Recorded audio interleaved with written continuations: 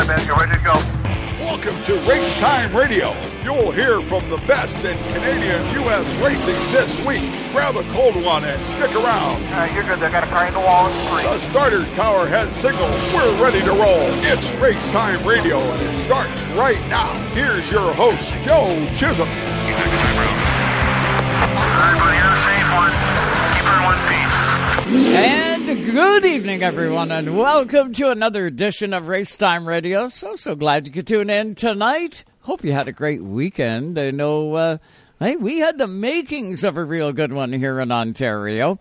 We were over at Sunset Speedway last night. Finally, Junior and I at the same track at the same time.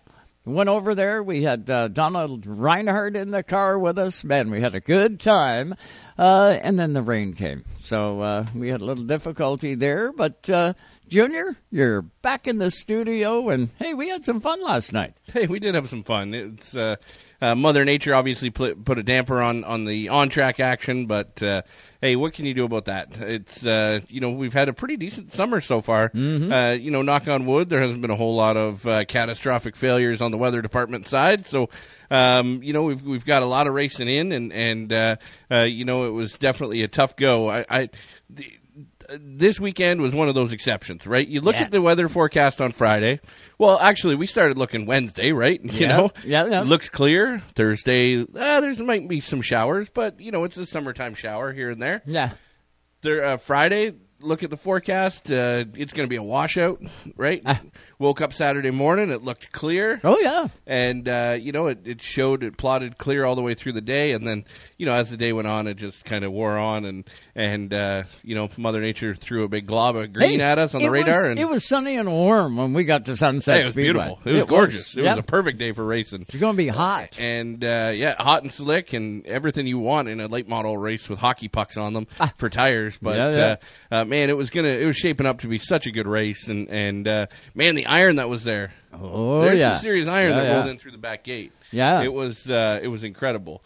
But definitely some really good looking cars and some good equipment and man, it was a neat atmosphere. It was you could tell that it wasn't just a race. It was in honor of a really cool cat and in honor of a legend here in Canada, really in the motorsports scene in the world, Junior Hanley, and you could tell the whole day was about him. And it felt like it. There was stories.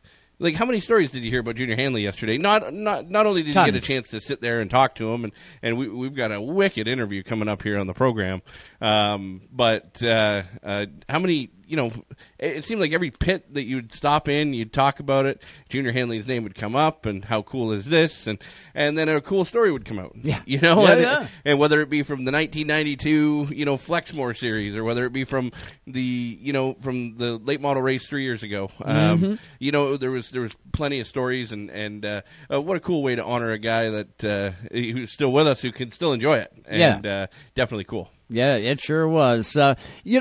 When you get into a race like that, and there's so much emphasis on it, you could feel it yesterday at Sunset Speedway. You could feel it. You could feel the anticipation, if you will, in the air. And the cars that showed up at Sunset, just amazing. We're going to hear from some of them tonight on the show. Didn't get words with everybody. I do believe I spoke with everybody. Didn't get an interview with everybody, but we do have some real cool features to drop your way in this first hour. Of course, Sunset Speedway, first and foremost, got to put it out to Brian Todish, Sandra, and their full staff. What a job they've done at Sunset Speedway. Joe, that place looked amazing. And, they did absolutely the best they could with the weather that was dealt their way. I know it took a while for everything to be called off, but what are you going to do? It was Saturday night, it's summer, and everybody wanted to see that race. Everybody wanted to be in that race, so they were trying to, do whatever they could to get the race in, and unfortunately, we just absolutely couldn't win. Every time it stopped raining, it looked good. Everything dried up. We tried to move forward to the next square, And, no sooner did we do that, and boosh, down come the rain again, and just enough to soak everything. It wasn't enough where you'd look at it and say, okay, we're rained out. It didn't look that way, not until the very end. And then at the very end, we kind of knew, put a fork in it, we've had it. Yeah, and really, to say that it took a long time for them to get to that point, once we're at the racetrack, we best be trying everything to get it in. Yeah. Once we're at the track.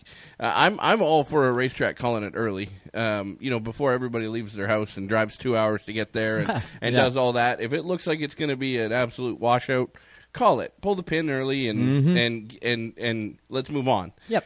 But once you roll in through that back gate, we best be trying everything to get that race in. Yep. And Sunset did that. They obviously had to throw the towel in.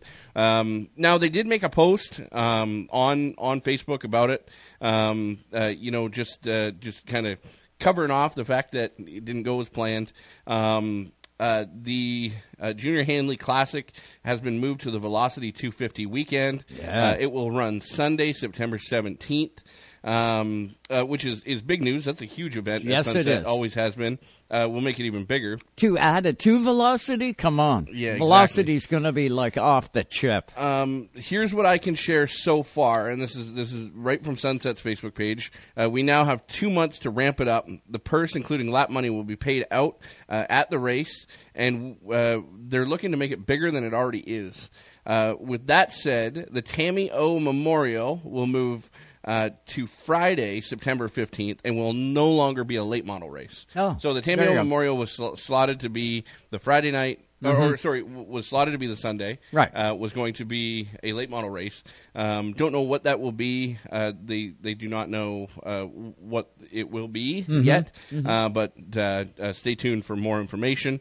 While they were discouraged by the weather, the amount of teams and fans that turned up for the event blew us away, and have motivated us to continue to build things up and work even harder to give you all the best place to race here on Saturday night. So that's Sunset Speedway. Stay tuned for more information. Obviously, everything that we get here, we'll be covering it off. And man, Velocity is going to be a big weekend now. Oh, it couldn't get any bigger. We got some huge shows to finish the year off when you look at Frosttoberfest at Flamborough Speedway, Velocity Weekend. You got Autumn Colors Classic at Peterborough Speedway. Lots to look forward to, but let's celebrate the summer, if we will, right now. And let me tell you who we got coming on the show tonight. You're going to hear a quick interview with a few drivers here. The 81 of Andrew Gresel has been really not at the racetracks here. We haven't seen him. He used to go APC full blast all the time. He's a past champion of the series. He didn't go full tilt this year. But he has been getting ready and doing some races, and he was at Sunset Speedway for the Hanley 72 yesterday, and I slid over to his pit, got a quick word with him. We're going to hear from Andrew in a couple minutes. The number 54 car, Danny Benedict. Of course, the APC series opened up at Sunset Speedway, and it was Danny that got his first win at Sunset. He was back there yesterday, looking for the 72, and I'll tell you, he had a rocket-fast 54 car. We'll hear a quick word with Danny Benedict. The 17 of Josh Stoddy, prime time. Man, I'll tell you what, that kid was lights out fast through the one and only practice that they had on the Speedway. The 17 car led the parade. I got a quick word with this 17. We had 2 practices. No. Yep. Only one. No, we had 2. Well, the 2. We had 2. We were fast. We were fast in both. Like, really? Stoddy was fast. I thought you only had the one practice. No, there were 2 20-minute sessions, well, but it was good. Yeah. It was sure. It was good. WMI. Of course, we know Whitey. Caught up with him. He was over by the 0 car. And Glenn Styres. He was a busy cat this weekend, not only running the 72 or trying to do it, but he was busy Friday night at Oswego Speedway, his home track, and in his dirt sprint car. So I caught up and had a quick word with him. He was laying down in the lounge of his hauler, trying to catch a couple of Z's, and you'll find out why a little bit later in the show when we hear that clip. I also got a chance to sit down with the legend himself, Junior Hanley, and spend 10 minutes with Junior, and we're going to share that 10 minutes with all of you tonight here on Racetime Radio. Then we are going to talk Honda Indy Toronto, the NASCAR Pinty Series, back on track next weekend. They are going to be at Toronto. So I thought, hey, who would be a really good guest to have on here? One of those favorites that you got to mark down as a favorite to win the race. Andrew Ranger? The Andrew Ranger is one of them. I thought it'd be a good idea to hear from Alex Tagliani, another one that you guys love warring against. We're going to hear from Tags tonight, and he's going to join us live. And then in hour number 2, off to BC we go.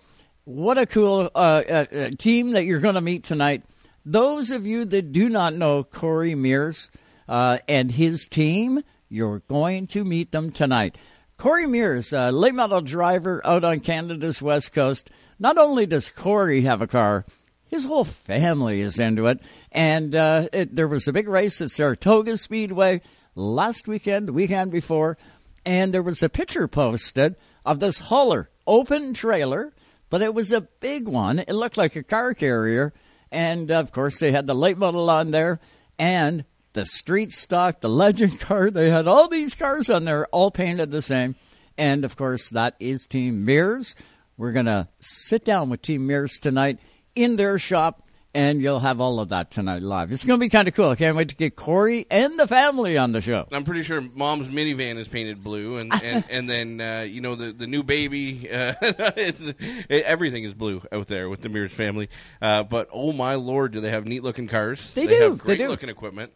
They go out there and get the job done, and championships galore. Right, both sons have got championships in that little CRX, and as well the super stock I don't know what they call them out there. Do they call them street stocks, super stocks? I don't know. We'll find out. Yeah, we'll find out. But here would be classed as a super stock. Mm-hmm. A racing tire with a 86 Monte Carlo SS, the way that they're supposed to look. It's sorry about taking a shot at you as well, Tagliani. I know that you're a favorite to win at the Indy. Well, that's okay. He's coming on live. He'll be shooting back. Yeah, I know he will be. He will be for sure. Absolutely. And if he's not, Colin will be up in the stand, right? He'll throw something at me. Also tonight on the show we have Carson Nagy that went to victory lane on Friday night at Delaware Speedway. Second win. We had to get him back on the show tonight. We're going to hear from him here in hour number 1. And he deserves an award as well. He sure does. You know what? He deserves an award. When you come on the program, promote the fact that you're going to be on the program so your fans can listen too. Sure. Man, he posted a really neat thing. Like, obviously some guys retweet the fact, hey, I'll be on RTR or whatever. He made up a nice infographic that he's going to be on. Pretty cool. Listen in at 6 p.m. And take a look at Carson Nagy's Facebook page, Carson Nagy Racing. You can take a look at it and go from there. But good family, good cat, and man, did he put on a race on Friday night at Delaware. Lane Zardo right on that back bumper once again. Those guys put on a show each and every Friday night when those super stocks are out there. I'll tell you what, barn burning. And it was Carson that went to victory lane. This time around, he'll join us. Let's get to Sunset Speedway, shall we? And let's hear from some of the late model competitors why they didn't race last night. While they didn't race last night, they will be racing in September, Velocity Weekend. So they got some information and much valued information that they're going to be able to use heading into the Junior Hanley 72. First guy I caught up with, the number 81 of Andrew Gresel. Here's what we spoke about. With Andrew Gresel now, the 81 Salvo Falls Cuss W machine. Andrew, how is it out there? You had a practice. How's the 81?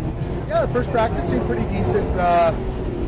We had to make a few adjustments here. We'd like to get back out, but it looks like we're going to get a little sprinkle of rain here, nothing major. And we'll get out for the second practice hopefully and make just some few fine-tuning adjustments, and we're looking forward to the race.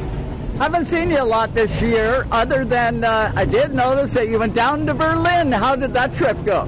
Yeah, so that was an exciting trip for us. It was our first time to the Berlin Speedway. what an experience, right? Totally different racetrack than anything we have here in Ontario and anywhere else for that matter. It was a good experience, lots to learn down there. We hope to be back. We're going to see how everything shakes out here in Ontario for us over the next few weeks. And, hopefully make the trip back down. Yeah, a little different for you this year, right? Hitting the races that you want to hit. It's got to be kind of refreshing every now and then, right? Yeah, for sure. It's nice to be able to put some of these tracks on your schedule that you've never been able to make it to before, and to have a Canadian presence over the border is nice. I've always liked to go over there and race with those guys. But out east, too, they've got some big races out there. We're looking at maybe doing something there in September. We're not sure yet, but we'd like to try to get one of those on our schedule as well. Andrew, you would fit like a glove out there, as you will in every race. Good luck here tonight. How are you going to attack this one? You be ready to get into a nice race at sunset. Yeah, for sure. We've had some good races here in the past, so this one's going to be a little different. It's not overly, it's not an overly long race, so it's a bit of a shootout for us, and we're going to have to run hard right off the bat. I can remember a day coming here. You qualified through the last chance qualifier, started dead last. It was a 75-lap race, and the 81 was in Victory Lane. You can do it here. Yeah, what a day that was. I'll never forget that, Joe. Yeah, wicked. Good luck in the race. Thank you very much. Yeah, dynamite. Andrew can get it done there. I believe. Were you with him when he did that? No, I was at the down back, south. went to the front. I was down south. Oh, yeah. It was, but that year he had a wicked platform and a wicked car, and they just missed it in time trials that year. I remember talking to him about it, and just missed it in time trials, and obviously had to go in through the last chance qualifier. They pulled it out of line, and they realized what they had missed. And they obviously started. Not only did they qualify in through the last chance qualifier that year, they started at the back of the last chance qualifier. Yeah. And they ended up sending like 6 cars home that night, and he won the last chance. Pulled it, obviously lined up, in the feature, and drove right to the front. And, he did it. Control. Took him, I believe, 70 laps to get up there, and it is such a memorable day. It was the 21 of Matt Perdigo out front, and Matt was having a dynamite race, but it was just Andrew's car was just a tick better, and the 21 car started to fall off in the last 10 laps. Man, did they put on a show. And there was a ton of body damage to Gresel's car because he was into a wreck in the middle of that race. Yeah. Somebody went right over the side of him, tore the whole rear quarter off the thing, and folded the left rear quarter underneath, up by the fuel cell, and then tore the rear quarter, the rear window, the rear quarter window, and then all behind the driver's door was all ripped off like a can opener, and then as well the fender was all folded down onto the tire, and there was a lot of damage to that car. And wow. He still ended up with the win. So he parked it ugly side out that day, and it was pretty cool. That was definitely a special win. Yeah, it sure was. He's got the potential to win every time he hits a racetrack, and you'll watch for the 81 when things fire off for this race. Next up, we're going to hear from the 54 of Danny Benedict. Danny, of course, has got to win at Sunset Speed. He's got lots of wins at Sunset, but he started the season out with his first APC win at Sunset Speedway in this brand new car. Danny Benedict definitely going to be a threat when the old green flag comes out for the Hanley 72. Let's have a look, and I got a quick word with him yesterday.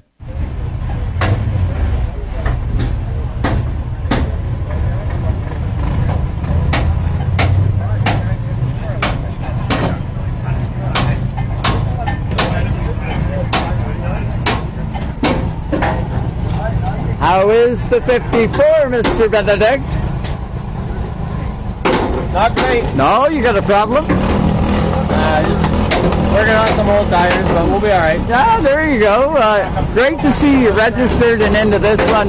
Dan, this is home for you. You know your way around here real good. Yeah, it is. We always love coming here. The Toddishes do a fantastic job getting guys giving guys good reason to come here. So pretty happy to be back, pretty stoked, and couldn't think of a better name to honor than Junior Hanley, you know. So getting to race under his name is pretty cool too. Well, seeing your first APC win as well, so you get shades of that race flashing into your memory tonight. You're going to be a tough guy to beat. Of course. Hopefully we can get the car there. We're not great right now, but we were the same way on APC race day too, and we got her dialed in. So got a great group of guys working on the car, and I'm sure we'll make it a lot better before qualifying. Good luck, Danny. Good luck. Thank you. Yeah, look at this 54. Beautiful car. Yeah, it sure was, and sure still is. They had a little bit of work. They were pounding on it pretty good underneath. I don't know what they were hitting. Trailing arm. I wasn't going to say, like try and get anything. He looked pretty intent, and then I thought, we'll check in with Danny. He's always a good guy. He'll give us a shot, and sure enough, he did. But he was also real quick. And yesterday, the qualifying did try and get underway. All the cars moved out onto the speedway. It was dry, and it was going to be 3-car qualifying. 3 at the same time, so group qualifying, they're going to send 3 out at a time. The first 3 groups had gone out. The 54 car was at the top, and then the rain came down, so we don't know exactly who would have been on the pole. But at that particular point in time, the 54 car was quick, Junior. It was like right up there, and it was only by a tick. But that's how close these guys are these days. Yeah, for sure. The 54, the 17, and I don't know who was second at that point in time. Do you? No, second I can't. Was yeah. I can't think of who was so many tight second. Cars right in there. No, everything was within like a half a tenth of a second in that top 5. But when the 4th group went out, the rain started to sprinkle. Mm-hmm. And now we've all felt it at the racetrack before where it's like, rain drops every 15 feet. Yeah. Right? Yeah. And it's coming. It's just, it hasn't hit yet. And sometimes those little sprinkles, they just go away. Mm-hmm. So they kept the green out, and the raindrops became, every 5 feet, and then every 3 feet, and then every couple inches, and then it came down in buckets. But, while they were out there, Sheridan was out on the racetrack, and it was really unfair for those guys because the track condition just kind of deteriorated. Yeah. Within a lap, man, they went from... It put Sunset Speedway in such a tight box because...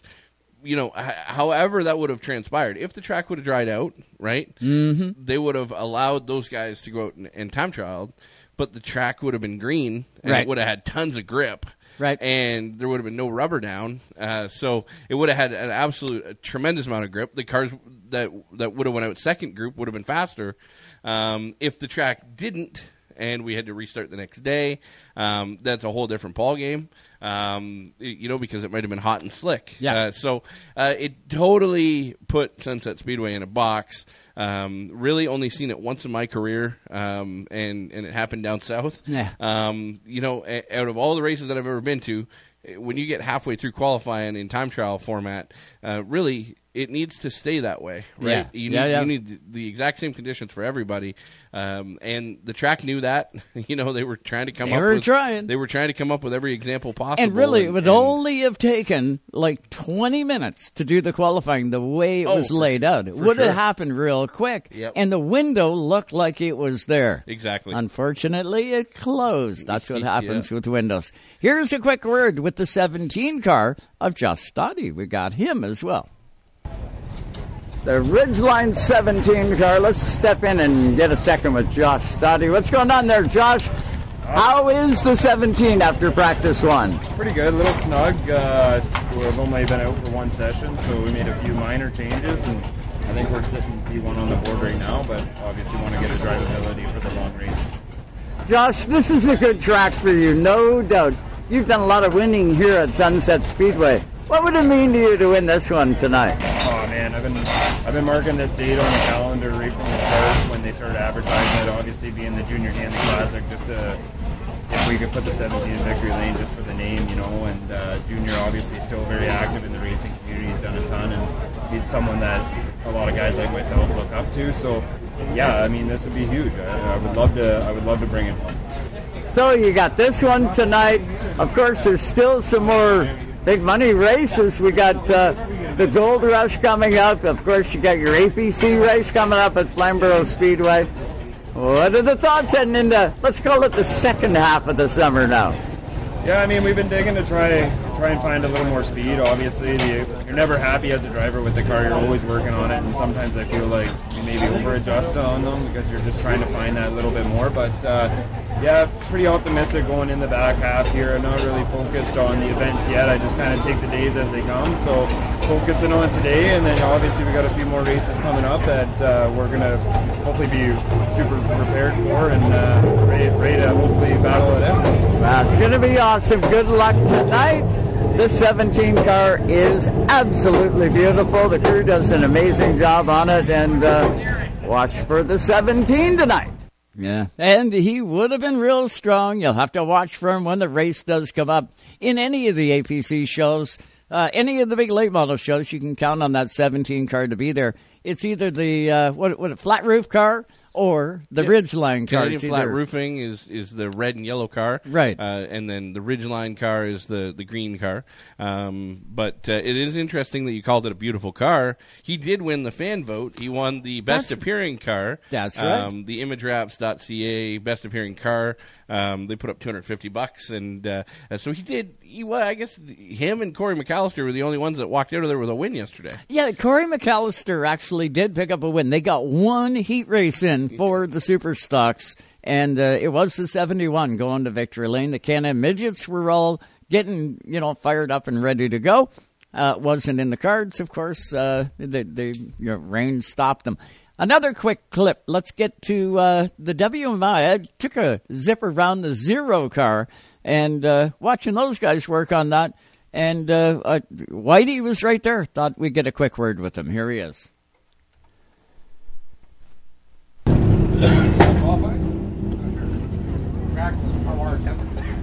There's no race car here. Look at that.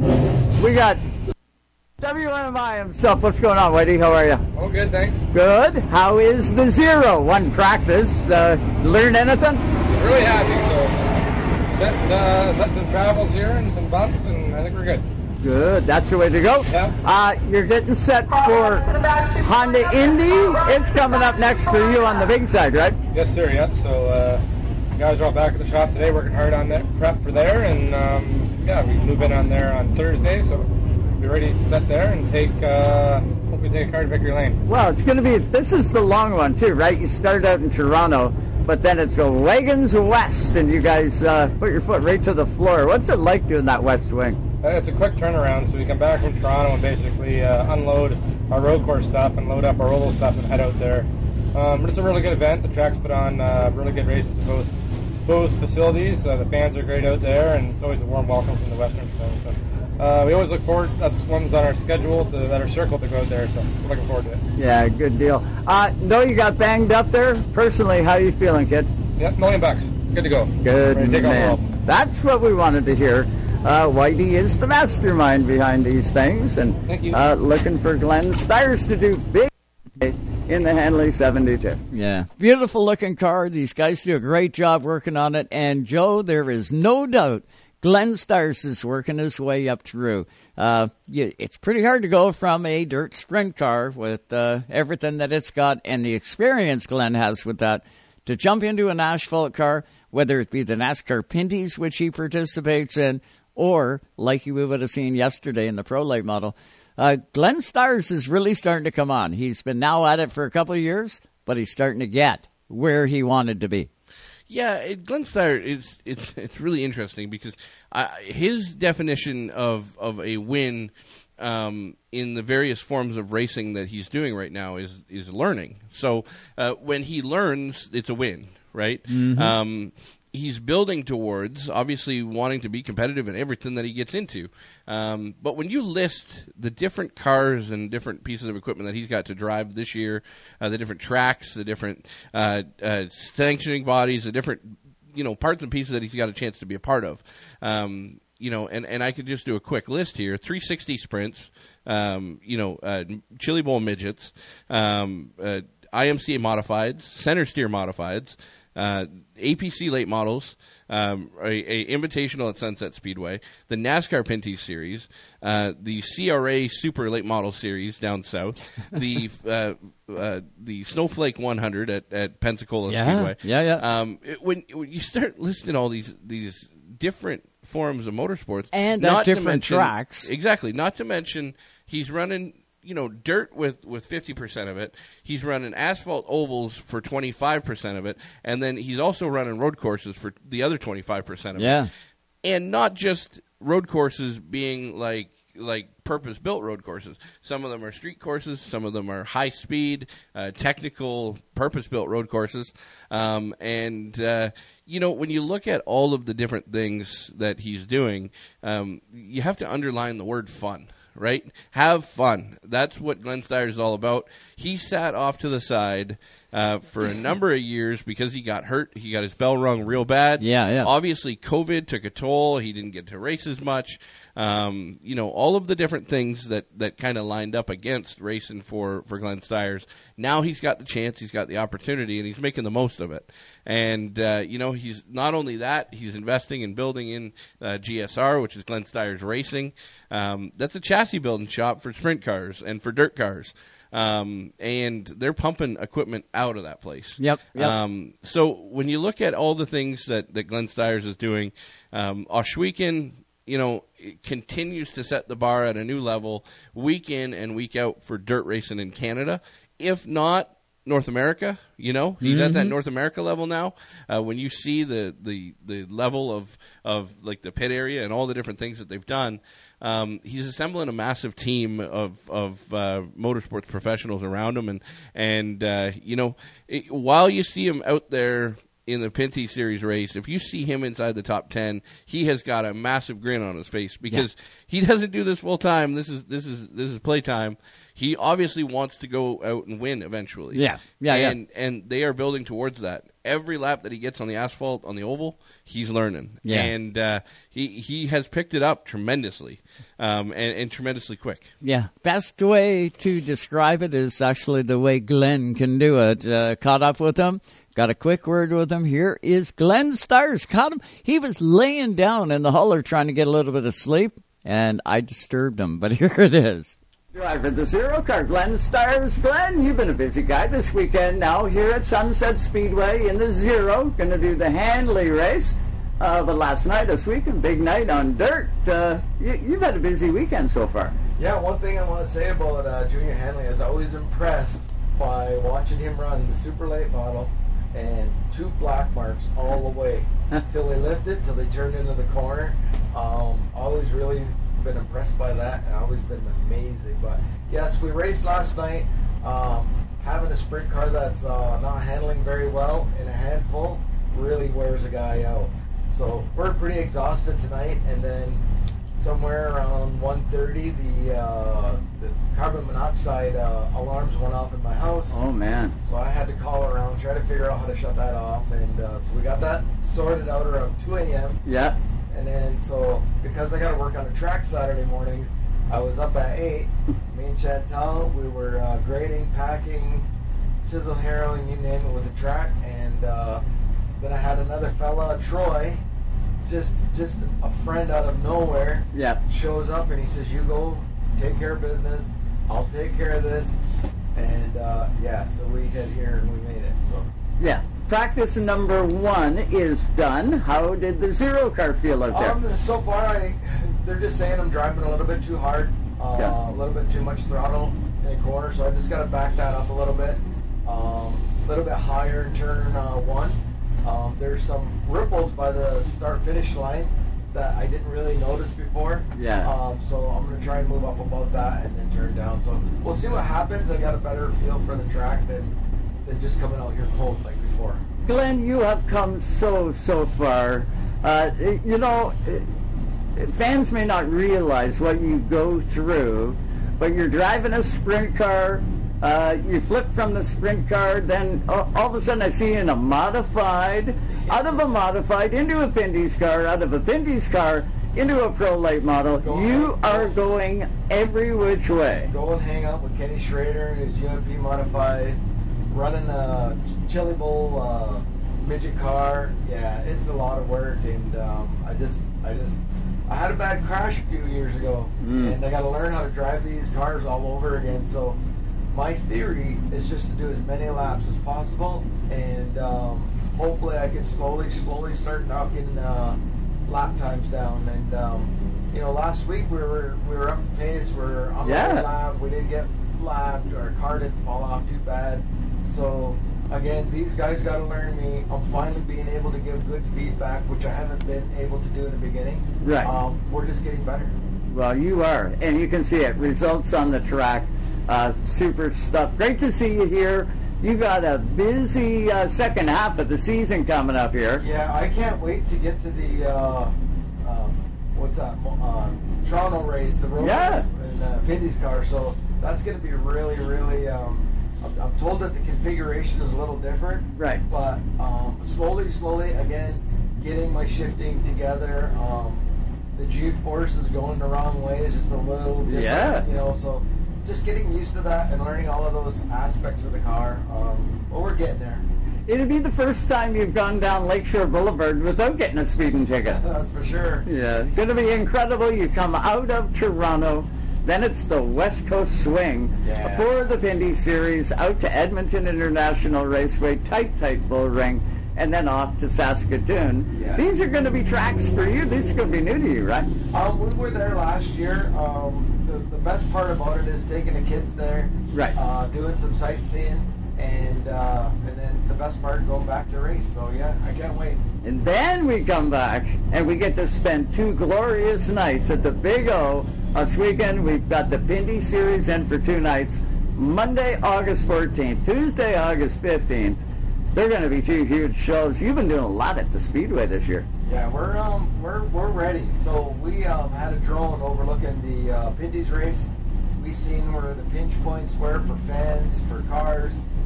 We fixed all of that. So it should be a really, really nice, full-flowing race. Yeah, I can't wait. It's going to be awesome. Of course, we're going to be there live on Monday the 14th.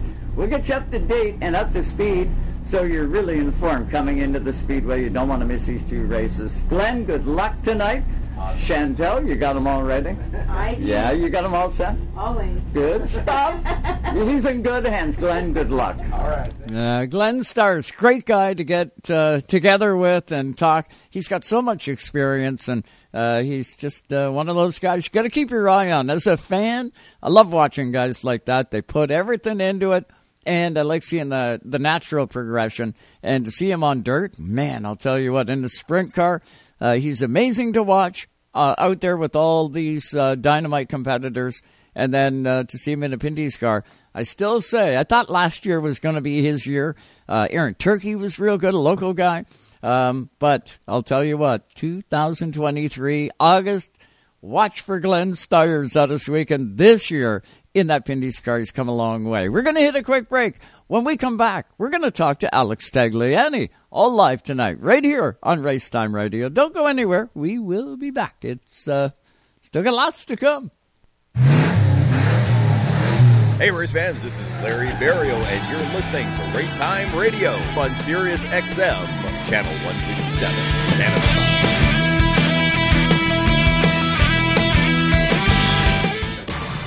From coast to coast, you're listening to Canada Talks. Racetime Radio is brought to you by RPM Race Parts. Order today, race tomorrow. Also by VP Race Fuels, the worldwide leader in race fuel technology. And by Dawson Dental Centers. Get your victory lane smile at dawsondental.ca.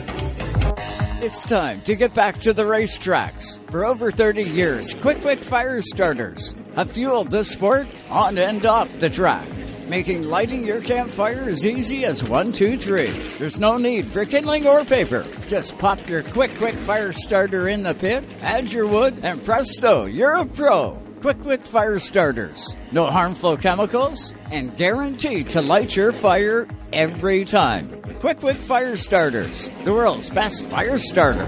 It's coming. Can you feel it? The Rush. The Gold Rush at Flamborough Speedway, Saturday, July 29th. The best of the pro late model drivers from across Ontario and beyond will come to race, but only one will take home the Gold Rush prize of $10,000. And Racetime Radio will be there to bring you all the excitement live and online. 123 green flag laps of excitement, plus 40 lap features for the mini stocks and pure stocks, each offering $500 to win. So get to Hamilton on Saturday, July the 29th for the Flamborough Speedway Gold Rush. If you can't get to the track, join us here at Racetime Radio for all the action. Gates open at 4, racing starts at 6, and so will our broadcast. Don't miss the Gold Rush at Flamborough Speedway, Hamilton. The Riverside 250 started back in 1977 at Riverside International Speedway. The 250 has continued for all but a couple of years since. In 2007,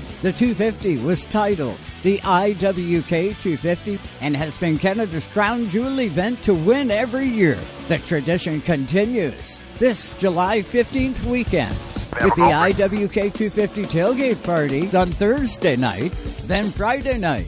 It's the Auto World Sportsman Series, Henry's Auto Pro 100. And then on Saturday, it's the IWK 250 featuring the stars of the East Coast International Pro Stock Tour and teams from across Canada and the U.S.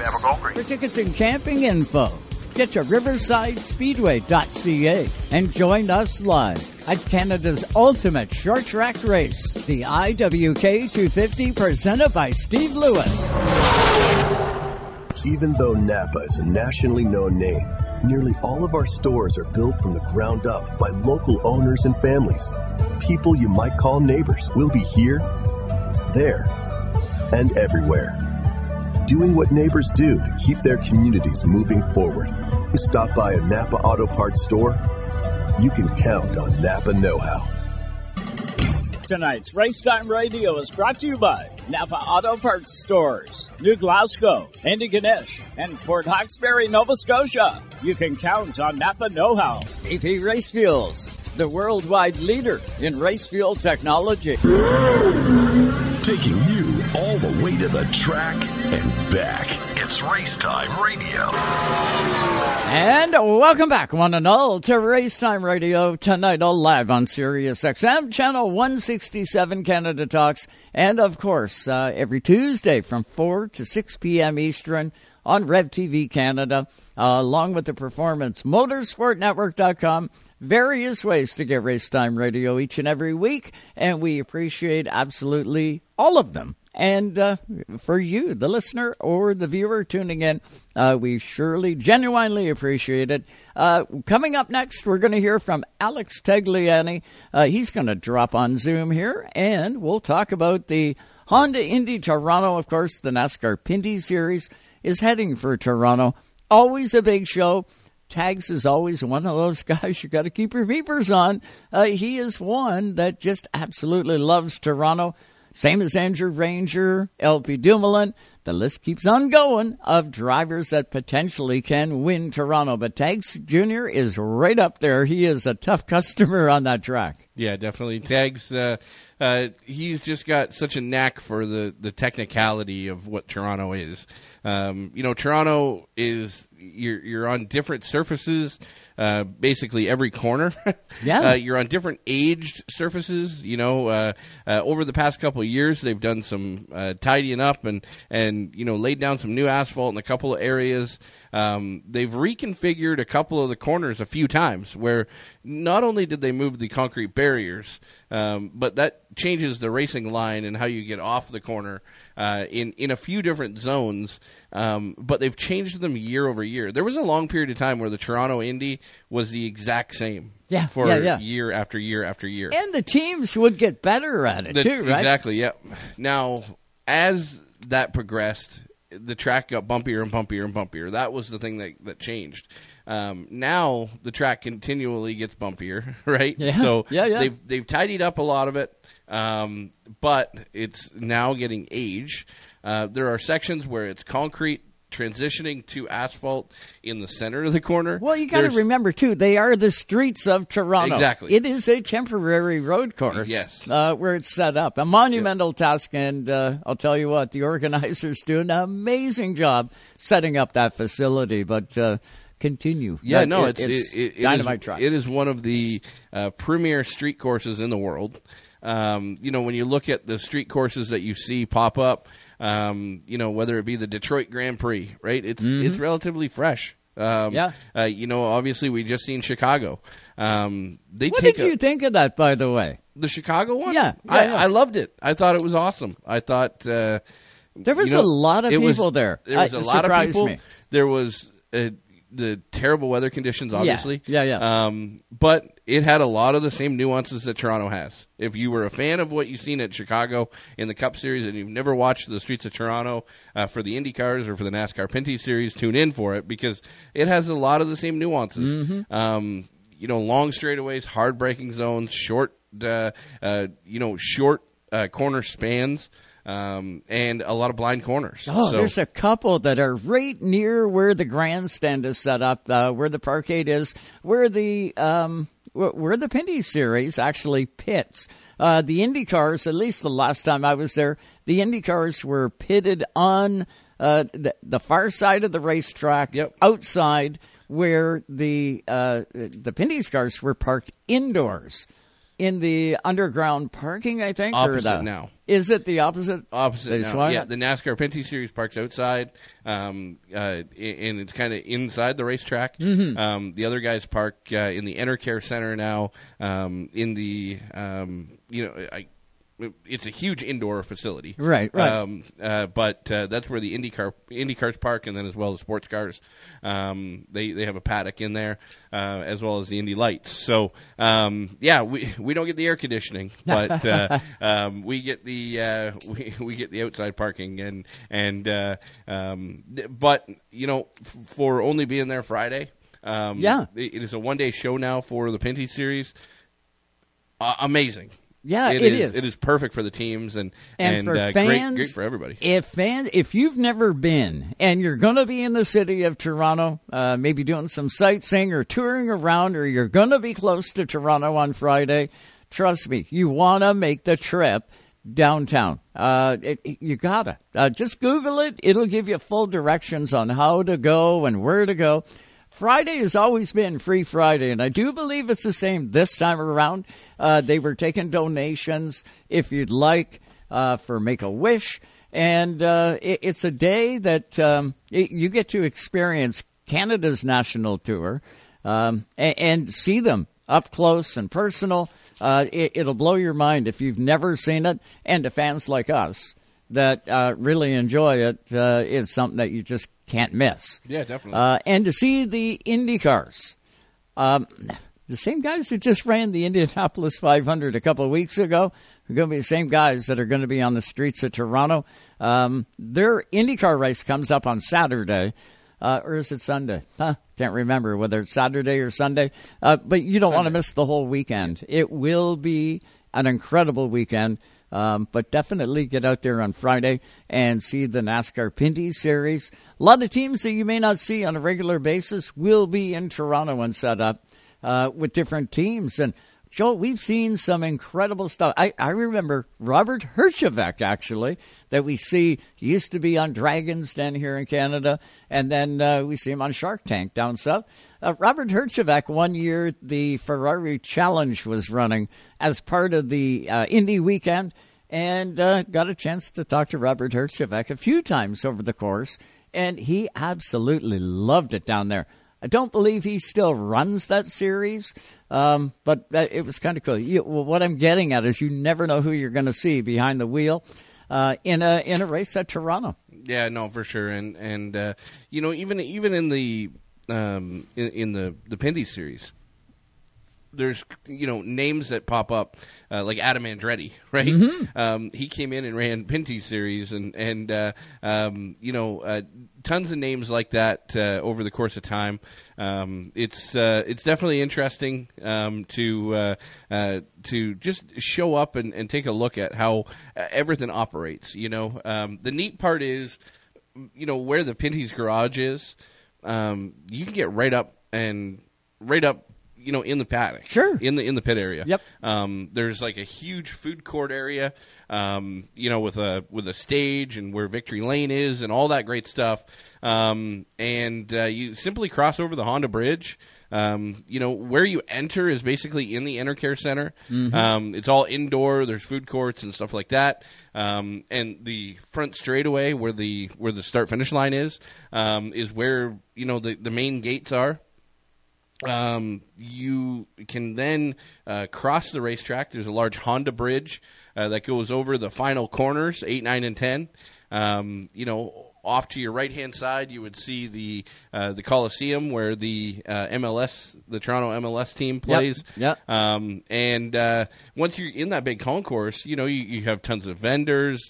I think back to through the years, there's been brands like Schick and Pizza and Honda has had a huge setup before. Pilates shoes. There's always something to see and do on the inside. Simulators galore over the past few years, and just a tremendous amount of stuff that you can see and do. But then you keep on walking, and there's food vendors. They always have great food in there. Whether it be pizza to you name it. You name it. Yeah. It's kind of like a fair festival type of deal. Then on the far side of that, you have the NASCAR Pinty Series garage, and then usually one of the support series, whether it be the touring cars or whether it be the sports cars, will be connected to that as well. And you literally walk right up to the cars. And you won't get an opportunity like this as a fan to go experience the NASCAR Pinty Series in on a premier setting. You would never get that opportunity without, paying a lot of money to get in and go see it. Exactly. I might add it's worth going to see, even if you're paying for it. But how about it being absolutely free on Friday to be able to go out and witness it? If you've never witnessed it, 'tis the weekend. Next weekend, this coming Friday. If you're in the city of Toronto or anywhere close by, you must check it out. Still waiting on tags to drop in here. We will. No, we're not going to hit a break yet. Tell you what, I want to ask you about Andrew Ranger. Was it last year that you guys won Toronto last year? Or was it the year before? The year before. And it wasn't even the year before. It was the race before because COVID, put the kibosh on it for a few years. Right. We won it in 2019 when we won the NASCAR championship. And is that the year that it came down to Ranger and Tagliani? And it came down to Ranger and Tagliani. 1 year, Tags got Andrew. Yeah. And the next year, it was Andrew getting Tags. Almost a carbon copy of the year previous and the moves made. Yeah. I wonder if, the track configuration at that particular point is going to be the same this year. And will we see the same sort of idea coming up on Friday? Well, it's going to be a little bit different now from back then. We won in 18. We won in 2018, and Tagliani won in 19. And then last year, Tagliani went to Victory Lane again, I believe. Yeah. Or it was Cameron, one or the other. But that being said, the track has went through a couple of transitions since then. That also being said, the guys Tagliani and Ranger are still two of the favorites on that racetrack. Oh yeah. They will be definitely up front battling. Whether it's those guys that are going to be 1-2 or not, who knows? But they would, if there was a DraftKings favorites, or if there was odds in Las Vegas, I believe that Tagliani and Ranger would be tied at the top. For like a 2-1 odd, not necessarily 1,000-1 or something crazy, but it would be a very strong odds in both their favors, especially this year because the speed differential.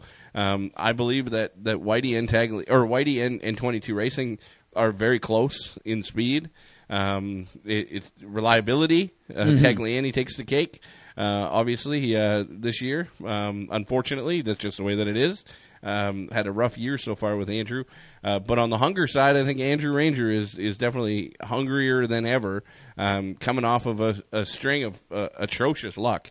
So it's going to be, a very compelling race. From drop of the green flag to the drop of the checkers. I wonder if we're going to see Alex Labbe. Of course, NASCAR Xfinity, most of the time we did see Alex Labbe jump in for a couple of races this year. He would be really, really good on the streets of Toronto. He drove for Dave Jacombs the last time out. JP Bergeron, too. I wouldn't doubt JP'd be a decent shoe in this race. Trayton Lapsevich, he's got the right pedigree, let's say. Trayton has had a dynamite year so far. He's been clicking it along. So, it's going to be very, very interesting I to don't find think out. you can say that he's been clicking it along. He's been dominating. Well, yeah. Man, three wins out of 4. Yeah. And I might add, the one where he didn't win, he took the highest amount of points away after a technical infraction for the 96 car who won the race. So really, maximum amount of points has been awarded to the 20 car in 4 out of 4 races so far. That's insane. That doesn't happen. No, it doesn't. Not in this series. Happened. So I know that Trayton Lapsevich, and I know that the fans would want to say that Trayton's got a real honest shot at the Toronto Indy. If he won, I would be completely shocked and blown away, and I would. It would be wild. Really? That far of a stretch at the Indy? Yes. Really.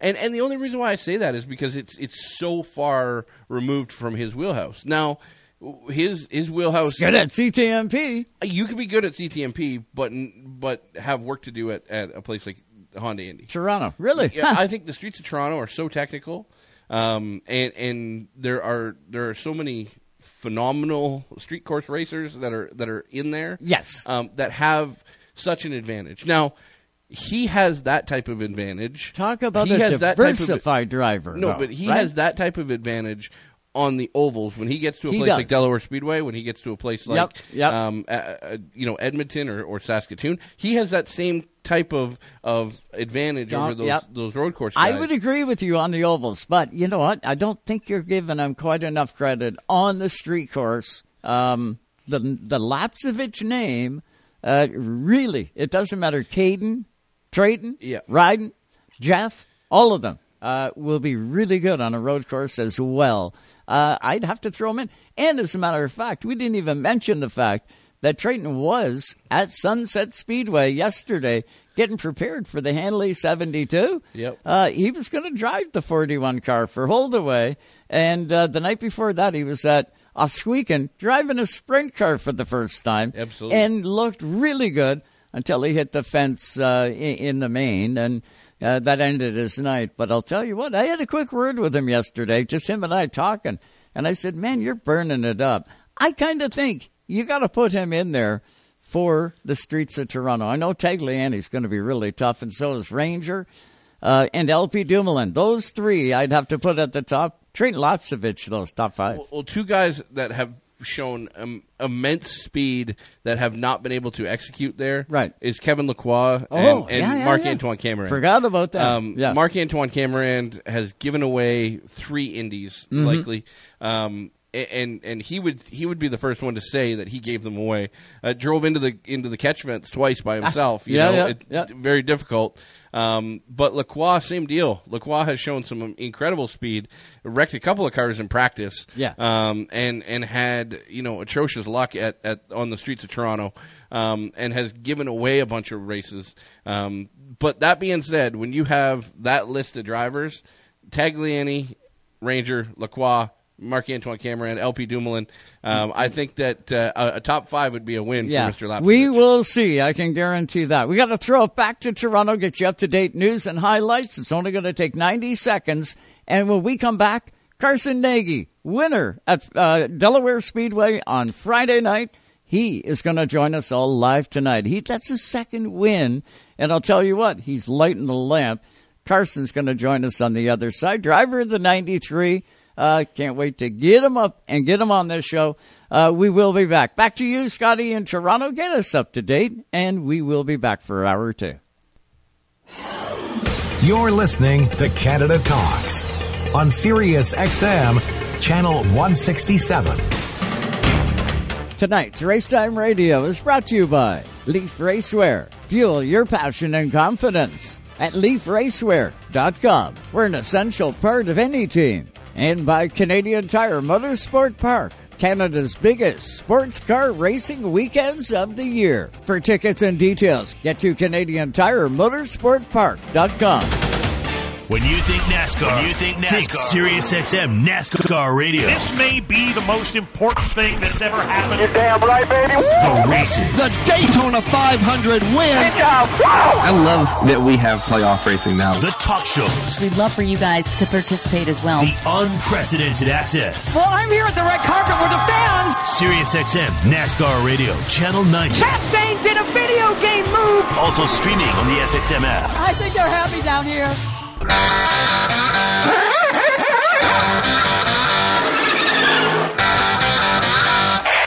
back with hour number 2 of Racetime Radio. With the two Joes here on Racetime Radio on Sirius XM 167, where Canada talks. Bada boom, bada bing. Here we go. Hour number 2 begins right now, live on Racetime Radio, Sirius XM, Channel 167, Canada Talks, and hello to absolutely everyone tuned in across this big, beautiful nation on Rev TV Canada. We are back with you, and we're going to go right to the Zoom line. We're going to bring in a guy that has picked up his second feature win of the year. He did it at home this time. He drives the 93, and man, he drove the wheels off it on Friday night at Delaware. His name is Carson Nagy. He joins us now. What's going on there, Carson? How you doing, kiddo? Good. Thanks for having me, guys. You know, it's cool coming on for these interviews after a good weekend because it means we're doing something right. Yeah, I'd say you did a lot right on Friday night. That could have went a number of ways, but Carson, you kept in it, you went, and you did a fantastic job. Man, that was a great feature to watch. Yeah, thanks. It was a lot of work, honestly, coming from 13th. I wasn't too sure how we were going to do. You know, if it went green, I was happy with the top 5, but luckily where circumstances landed us, we were able to contend for the win with Lane and Ryan Dyson. Those two are phenomenal at Delaware, and we're able to pick one up. You know, I seen Lane Zardo last night at Sunset Speedway. He and his brother were just sort of zipping by in the golf cart, nice and slow, and I went, hey, Lane, awesome run on Friday night. Carson got you just by that much, and he just hung his head. He did smile. He said, "Oh, so close." And you know he's right there. It's a game of inches. It shouldn't be in these race cars, but you guys are making it a game of inches right now. It's got to be kind of cool to be behind the wheel, but I bet you even at your age you're popping Rolaids because of the indigestion that can give you. Man, the Superstock division is crazy now. It's not what it was 5 years ago. You know, where just like the APC United Late Model Series, we're all within a tenth of a second, maybe 2 from 1st to 15th. And it's crazy. It's awesome. You know, that's how I want it to be. I think it just shows how much all our competition has stepped up throughout the years. And, you know, racing with Lane, it's always fun. You know, had a mishap a couple weeks ago, but shook it off, and here we are racing door to door, nice and hard and clean. Carson, I know you, and we touched on this the last time we had you on the show, and we've talked about it lots of times, you know, over the past couple of years.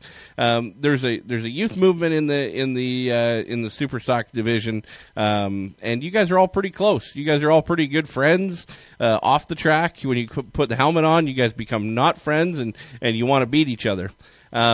You know, you don't want to beat each other. You want to finish ahead of one another, right? You want to put on a show and you want to get after it.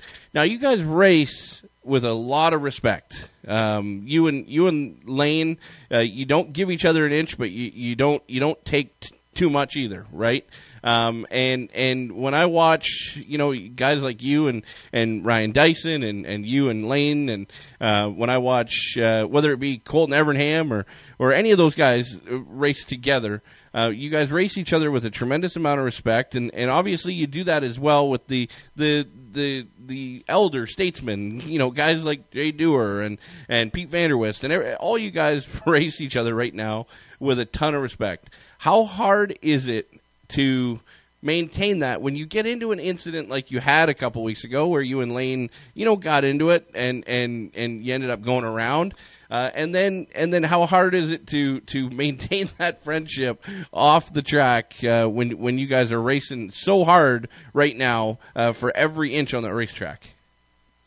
Yeah, with this incidents like with Lane a few weeks ago, it's always a different story if I came off on 2 tow trucks, cradling into the pits.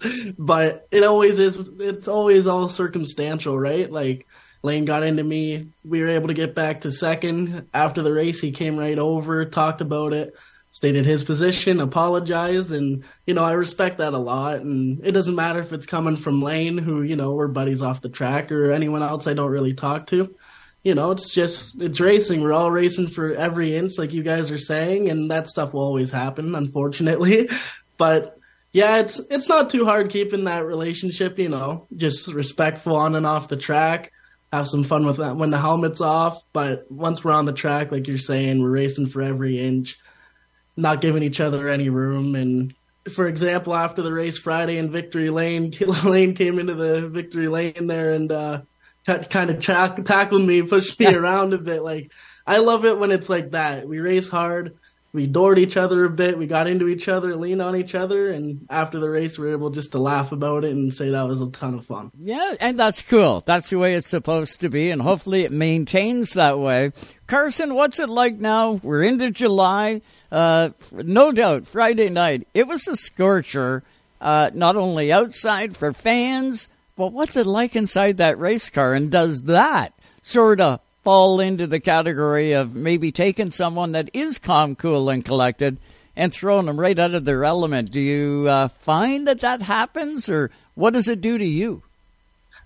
Honestly, when I'm in the car and it's hot, I might get a little wore out, but overall, you're so focused on trying to pass other cars and trying to hit your marks, it doesn't even bother you, really. Just you're focused on hitting your marks, trying to do your thing, and after the race is when it really hits you. Yeah, I guess after you get out, right? That's, and someone hands you cold water, then you realize how hot it was. Yeah, I guess your mind would have to be laser focused in on what you're doing. It was a dynamite night Friday night. I couldn't believe it. 52, 53 mini stocks on site, a real good car count in super stock, great car count, and a growing car count in the stock V8s. Have you been looking over the line and seeing those stock V8s and saying, man, I better get one of those cars screwed together one of these days? Yeah, Delaware Speedway is doing a phenomenal job with their V8 division. It seems like every week they get 2-3 more cars, and I know it's a timed race, but they're going 4 wide into the corner, coming out straight. It's awesome racing. And when it comes to the bone stocks, 50 cars is ridiculous. It's awesome to watch them go through a Conti heat races. It's always an amazing show. I'd love to get into one of those cars. I'm going to have to shoot Chris Lawrence a message here and see if he has a 12th car for me to race. Can you imagine? Those guys, Junior, are like they got a whole heat race just out of their shop. But it tells you how much fun they're having doing it. Well, it's fun and it's affordable fun, right? Like it's incredible to see what the Lawrence family is pouring into the bone stock class, and I'm a firm believer. I mean, the bone stock class is the perfect way to get people involved in this sport. Yeah. I look at the different caliber of drivers that, whether it be young kids, whether it be, a small business owner, small business owner that has never been to the racetrack before. What a better way to get people sucked into this sport. And that's basically what you have to do. You have to get people, number one, you need to get butts in the grandstands, right? You need to get people there to watch. Well, you got to have cars on the track to get the butts in the grandstands. Exactly. That's exactly what has to happen. Then you need get those butts in the grandstands to experience what it's like on the racetrack. Because Carson, how did you get your start? So, my whole family's raced. My grandfather, Uncle Alex, my dad, Jim, and then my brother was racing go-karts when I was growing up, watching him. So I got into the karts, and as we grew up, Hudson got a mini stock. Yeah. And once he was able to move on to a super stock, I kind of got his hand-me-down for my start. Yeah. And then it kind of progressed from there. Hudson would move up, then I'd move up. And then for a bit there, we were both in pro lates, and then just decided to try something different. So now I'm in the super stock. Hudson was able to get him modified a handful of times this year and running the legend cars. So just whole big racing family, and fortunate for a lot of really good opportunities. Yeah, and Junior, like you say, that is the most affordable way to do it. I didn't know how Carson got his start in it, but mini stock is probably the choice of a lot of different competitors. Yeah, definitely, and it's you look at the young kids of the sport. I think for the second generation, a class like junior late model or bandolero, depending on where you are geographically, is the perfect way to go. Like there's so many young kids that get their start, but it seems like it's a lot of second generation. Where they're getting their start at whether it be 6, 7, 8 years old. Go-karts is another one, right? Go-karts is huge.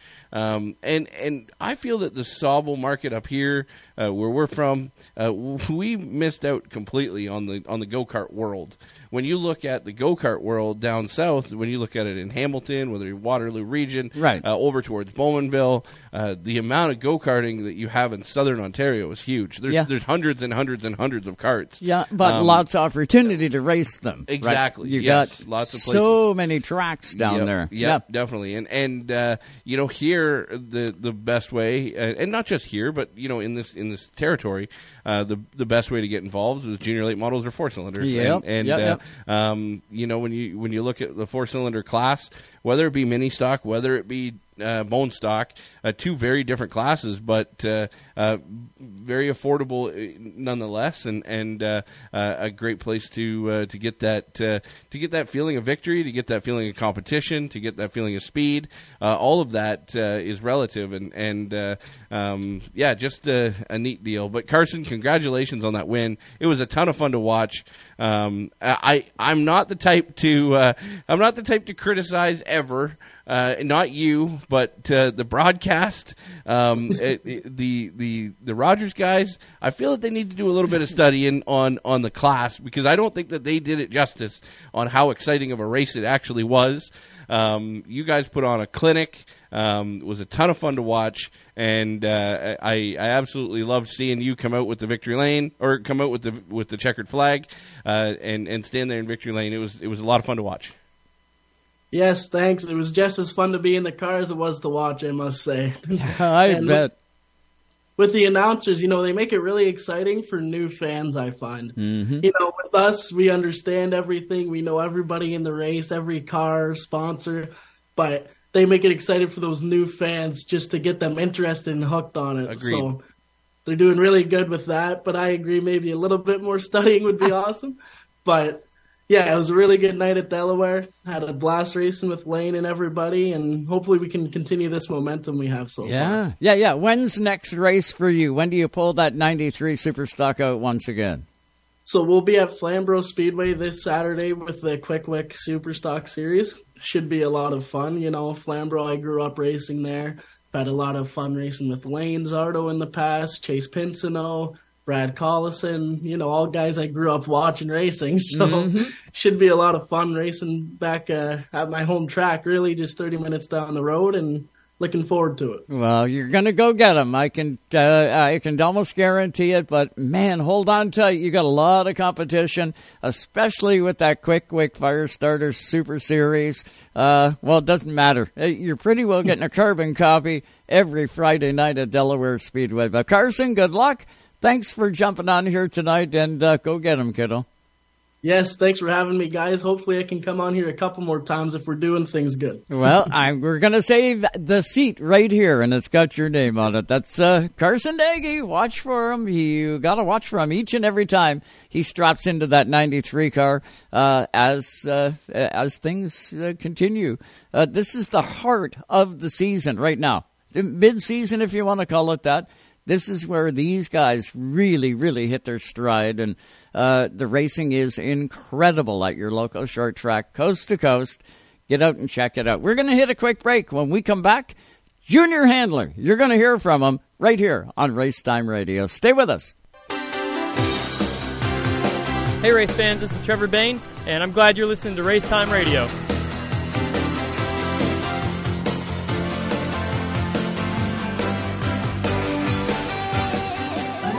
From coast to coast, you're listening to Canada Talks. Tonight's Race Time Radio is brought to you by Leaf Racewear. Fuel your passion and confidence at leafracewear.com. We're an essential part of any team. And by Canadian Tire Motorsport Park, Canada's biggest sports car racing weekends of the year. For tickets and details, get to CanadianTireMotorsportPark.com. The Riverside 250 started back in 1977 at Riverside International Speedway. The 250 has continued for all but a couple of years since. In 2007, the 250 was titled the IWK 250 and has been Canada's crown jewel event to win every year. The tradition continues this July 15th weekend with the IWK 250 tailgate party on Thursday night, then Friday night. It's the Auto World Sportsman Series, Henry's Auto Pro 100. And then on Saturday, it's the IWK 250 featuring the stars of the East Coast International Pro Stock Tour and teams from across Canada and the U.S. For tickets and camping info, get to riversidespeedway.ca and join us live at Canada's ultimate short track race, the IWK 250 presented by Steve Lewis. It's coming. Can you feel it? The Rush. The Gold Rush at Flamborough Speedway, Saturday, July 29th. The best of the pro late model drivers from across Ontario and beyond will come to race, but only one will take home the Gold Rush prize of $10,000. And Racetime Radio will be there to bring you all the excitement live and online. 123 green flag laps of excitement, plus 40 lap features for the mini stocks and pure stocks, each offering $500 to win. So get to Hamilton on Saturday, July the 29th for the Flamborough Speedway Gold Rush. If you can't get to the track, join us here at Racetime Radio for all the action. Gates open at 4, racing starts at 6, and so will our broadcast. Don't miss the Gold Rush at Flamborough Speedway, Hamilton. Hey everyone, this is World Series champions Lance McCullers Jr. and Carlos Correa. We're excited to announce that our podcast, The Walkout, is now available on SiriusXM. Each episode, we go inside the world of combat sports, providing hardcore analysis, honest opinions, and top picks for every fight. If you share the same passion for combat sports as we do, you need to listen to The Walkout. Episodes are available on the SiriusXM app, Pandora, and wherever you get your podcasts. Rev TV, your motorsports and automotive destination. Watch live races from around the world and right here at home, from 2 wheels to 4 and so much more. Rev TV is your source for motorsports. Rev TV features exclusive race series, up-to-date news coverage, documentaries, how-to programs, and adrenaline-filled lifestyle programs 24/7. Go green with Rev TV. Contact your TV provider to order. Tonight's Racetime Radio is fueled by AP Race Fuels, the worldwide leader in race fuel technology. It's time to get back to the racetracks. For over 30 years, Quick Fire Starters have fueled the sport on and off the track, making lighting your campfire as easy as 1, 2, 3. There's no need for kindling or paper. Just pop your Quick Fire Starter in the pit, add your wood, and presto, you're a pro. Quick Fire Starters. No harmful chemicals and guaranteed to light your fire every time. Quick Fire Starters, the world's best fire starter. Taking you all the way to the track and back. It's Racetime Radio. Sirius XM 167. Now, here's Joe. And welcome back, everybody, to Race Time Radio. So glad you could tune in tonight, all live on Sirius XM, Channel 167, Canada Talks, and, of course, on Rev TV Canada. Well, we've got the IWK 250 coming up in less than a week's time. Everything gets fired up starting Wednesday, actually, for practice for the sportsman cars, and the legend cars are going to roll in on Wednesday night and practice at Riverside Speedway. Then come Thursday night, the big tailgate party is going to happen. You got the Pro Stock Tour and all the Pro Late models, including Carson Hocevar. He's going to be in the Cat for Kids car. Those guys will get a chance to practice on Thursday night, and then everything fires off Friday night with the Henry's, the Napa Henry's Auto Pro 100. That will go green along with the Legend Car Series on Friday night. And then, of course, on Saturday night, it is the IWK 250. And I'll tell you what, the emails and the communications that were going out throughout the course of the week are saying that this is going to be the best car count that we've had for the IWK 250 in years, in literally years. You got cars coming from Ontario. You got cars coming from all over the Maritimes. And I wouldn't doubt we're going to see some of the guys out of the U.S. pop across the border and jump into what will be a $20,000 payday for the IWK 250. And this race pays real good all the way back. And everyone wants to get their name on the John W. Chisholm Memorial Cup. And the IWK is just one of those great Canadian races. I know I've been calling it forever. Canada's ultimate short track race, and I do that for good reason. It is truly, simply amazing to see this show. So if you're anywhere close to Antigonish, Nova Scotia this coming weekend, you must stop by the Speedway and check this place out.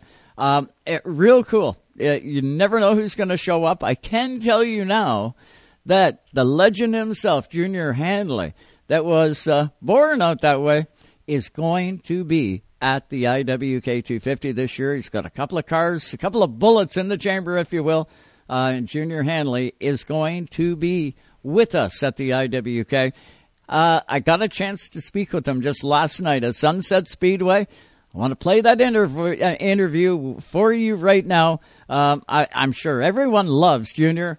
Here's what we had a chance to speak of just last night. So with Junior Hanley now, of course, it's the Hanley 72 tonight in honor of this guy, the legend himself. Junior, how are you tonight? I'm good. How are you? Yeah, doing fantastic. Nice seeing you here. Man, it rains and then, it dries up a bit. He's sending these teams for fits, I bet. Yeah, it's pretty bad right here now, and I don't know if they're going to get the race in or not.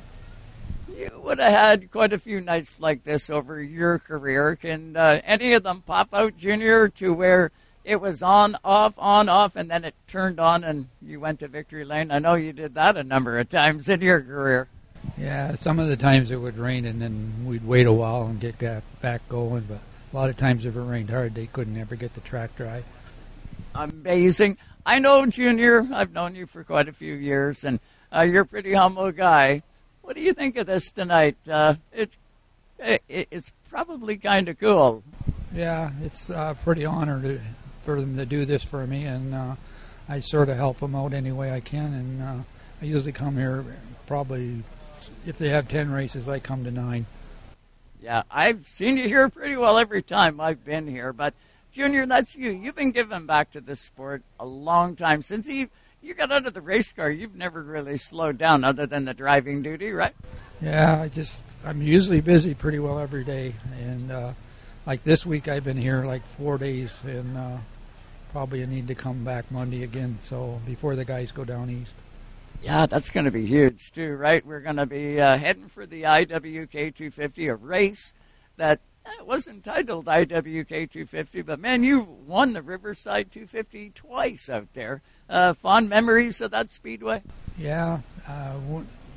Back when we used to race in Halifax, John built that racetrack, and the first time we went there, it was brand new, and we got rained out, and we had to go back the second week, and it's been really nice back then, and now it's nicer yet. I haven't been there, but everybody tells me it's really nice. Well, you're going to get a chance this coming weekend, the IWK 250. You don't want to miss it. Junior, where is hometown for you? When we're talking East Coast, where were you born and raised down there? I was born in Nova Scotia, and Malaga Mines. It's the other side of Liverpool and Bridgewater. Incredible. Love the area. I've been going out there for years, calling the races, and a lot of good people, a lot of good times out there. Is that where you started your racing career, was out in Halifax or like in Nova Scotia? Yeah, they had a dirt track up in Shelburne River, and we used to race up there on the dirt. Then I moved to Halifax and had some dump trucks, and we got a race car down there and started racing down there. Pretty amazing. Do you get out east much? Have you been out there to visit family? I imagine you still got family out that way. Yeah, I still got a sister and a brother and some cousins out there, and I haven't seen them since my mom died, but I'm going down next week, so I hope to see them. Yeah, good stuff. Now you got a couple of cars that you have actually produced, and I wouldn't doubt you got your finger in quite a few of them out there. I know George Koskulik, and I know he loves talking to you. How many cars have you got? Like, you got definitely the two guys from Ontario, Dwayne Baker and Rick Spencer-Walt, but have you got influence out there on other ones that you're going to be working on? No, me and George talks all the time. John Chisholm was a really good friend of mine. If it wasn't for John Chisholm, I probably wouldn't have never come to Ontario. I went to Alabama one time and got him a car from Bobby Allison's, and then he wanted to come up here to Cayuga one time, and he wanted me to come with the car. And I stayed up here for a month and kept the car for him, and he flew up on the weekends and drove it. And then the next year I come back up here. So if it wasn't for John, I probably wouldn't have never come to Ontario. Isn't that amazing, you know? And a few years ago, out there doing the IWK and the different races that we did, Donald Chisholm, John's son, of course, had the retro paint scheme that his dad used to run. Yeah, John had a car. He bought a car from Holman and Moody a long time ago when we used to race down there, and then he geared it up for a road course car, and he went to Daytona, and they wouldn't let him race because he couldn't pass the eye inspection. So I knew Bobby Allison at the time, so Bobby drove the car and won the race, and Bobby wouldn't give him the car back, so Bobby built him a Chevelle in place of it. So that was about what we did. Isn't that amazing? There would be a million stories inside you. I can well imagine. The sport has changed a lot. I know it has. What's it like in your eyes as a guy that would go out and win races here in Canada or down south? What's it like today? Well, it completely changed. Like one time you build your own car and sort of build your own motors and stuff and go race, and now everybody just buys everything, and nobody works on their stuff anymore. They hire people to work on their stuff, and it's changed a lot, you know. Yeah. Amazing. And for the better, for the most part, do you think? Yeah, I guess it's better, but, you know, the guys that race now got to have somebody to sponsor them or somebody that has a lot of money, families have. Well, I'll tell you what, you, my friend, have wowed a lot of people in Canada and in the U.S. I know I've been watching you forever, and it's just amazing. And I know everyone in this country is so proud of junior handling and what you've stood for and what you've done in this sport. I know fans right across this country go nuts anytime we mention junior handling. You still got a huge fan base out there, bud. Yeah, I got a lot of fans, and I really appreciate them, and I hope they keep watching anyway. They're gonna. Hey, just while I think of it, I was talking with Kenny Wallace yesterday, and I said, "Hey, Kenny, I'm gonna go and see the Junior 72 at Sunset Speedway." He said, "Joe, do me a favor and tell Junior I send my best." I love that man. Yeah, me and Kenny's really good friends, and Rusty, and all them guys down there, Schrader, and all of them, Bill Elliott, and we had a lot of good times together. You want to believe it? We got more to come. The IWK 250, and of course, we got to find out yet who's going to win the Junior Hanley 72 here at Sunset. I know you're working on some cars here. Who's caught your eye so far? And I know we haven't seen much. Well, they got a lot of good cars here tonight, and Rick is really good at this racetrack, so I hope he does win. That's going to be awesome, Junior. Can't thank you enough for the time. Look forward to seeing you out there in Halifax, out in Antigonish, Nova Scotia, and your old stomping ground. One more story I got to share with you, and I know you'll get a chuckle out of this. First time Sue and I go out to the East Coast, we fly in, and the tour, the Maritime Pro Stock Tour, said, Joe, we're going to send a car to pick you up at the airport. I felt pretty special at that point. And who was it that picked us up in the pace car, I might add, was Jim Hallahan. I had never met Jimmy Hallahan until that day, and I spent a lot of time with Jim Hallahan now over the years.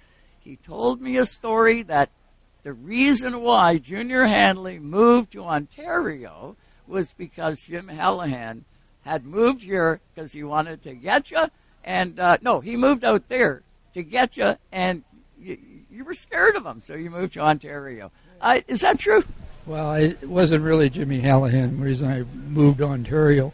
I used to race down there a lot. Terry Clattenburg used to drive the car that Hallahan got to drive, and me and Clattenburg used to get in it all the time. So I figured I either better leave or I'd be in jail to kill him.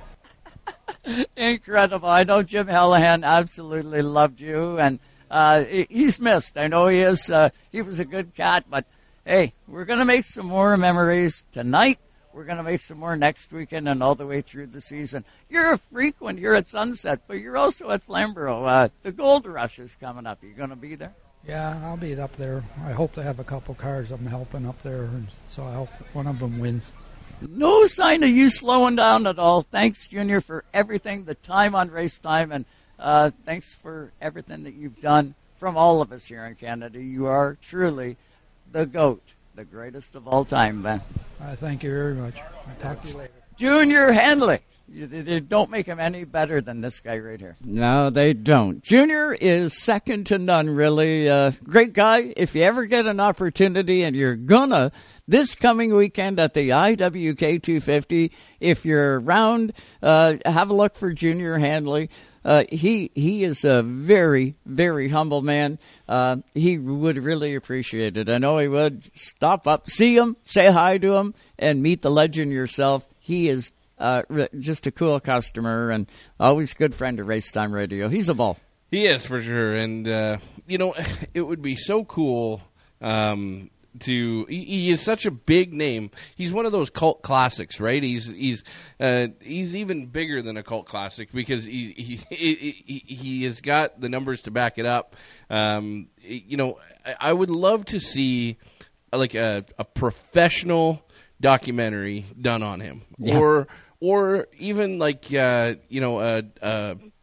of those docu-movies, that you see on like a guy like Dale Earnhardt or one of those that go back and document, some of the stories and some of the storylines that involve what Junior Hanley has accomplished in the sport, what he's been able to innovate in the sport. It would be so neat to see, all kind of broke down from the start of his racing career to the end. I think that it would be a hugely watched series. It would. There's so much more than just on-track racing to Junior Hanley, right? There's storylines like, Gary Ballou. He's a guy that had a huge name in the sport, but was a massive drug runner, and he was a guy that was a smuggler, and he would only drive a Junior Hanley car, Yeah. So yeah. Now Junior Hanley has nothing to do with the other stuff. Yeah, yeah. But he was involved with so many guys, like the Bobby Allisons, like the Richard Pettys and Bill Elliott. He knew them all those guys. They all knew him. And he either raced against them or provided cars, provided R&D support, but didn't ever cross that threshold to becoming the national superstar in the NASCAR series. Junior Hanley could have.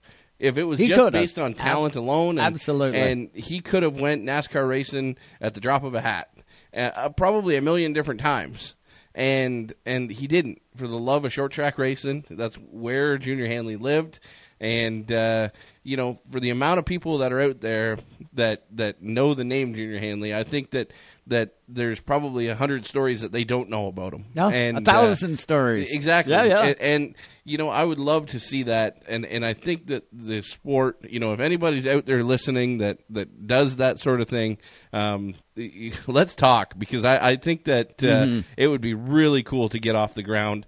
Even a book, book that documented everything to do with Junior Hanley, and I think it would be such a cool thing. And I think Junior would hate it, number one, because he hates being in the limelight. He does. He doesn't like being in the limelight. He's a very humble person. Yeah. But I'll tell you what, the appreciation that he had on camera and off camera last night when I spoke with him. Now, I know Junior fairly well. Yep. And he's comfortable around me. Yep. And I, too, with him. And he is... I bet you now, at this stage of life, Junior Hanley would probably really appreciate it and be able to share so many cool stories. I know I seen the one Lost Speedways that Dale Jr. was doing. Yeah. And one of them, Junior Hanley was mentioned in. Yep. And I thought, oh, man, they're going to go down that road. I was really, really keyed in. And then it didn't. They were talking more about the Speedway than the competitors that were on the Speedway. But it was cool that he was mentioned within that. Yeah.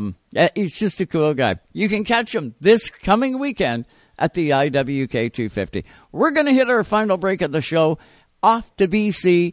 You're going to meet, on the other side of the break, you're going to meet a family that absolutely loves short track racing and is involved from top to bottom. You'll see exactly what I mean when we come back. Stay with us all live tonight on Racetime Radio, Sirius XM, Channel 167, Canada Talks.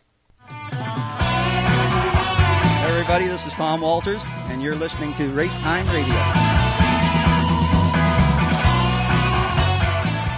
From coast to coast, you're listening to Canada Talks. Did you know you could get home and away feeds for every NFL, NBA, and NHL game on your phone? I can't believe it! Every game, all season. It's all on the SXM app. Sports the way they're meant to be heard, with your hometown announcers just a tap away. Search for your team, then tap the star on the corner of the screen and save it as your favorite. It is gone! An incredible finish! And if you love college sports, when the game is on, just search for your school. It's always a home game when you listen to sports on the SXM app. Free for most subscribers. The Riverside 250 started back in 1977 at Riverside International Speedway. The 250 has continued for all but a couple of years since. In 2007, the 250 was titled the IWK 250 and has been Canada's crown jewel event to win every year. The tradition continues this July 15th weekend with the IWK 250 tailgate party on Thursday night, then Friday night. It's the Auto World Sportsman Series, Henry's Auto Pro 100. And then on Saturday, it's the IWK 250 featuring the stars of the East Coast International Pro Stock Tour and teams from across Canada and the U.S. For tickets and camping info, get to riversidespeedway.ca and join us live at Canada's ultimate short track race, the IWK 250, presented by Steve Lewis.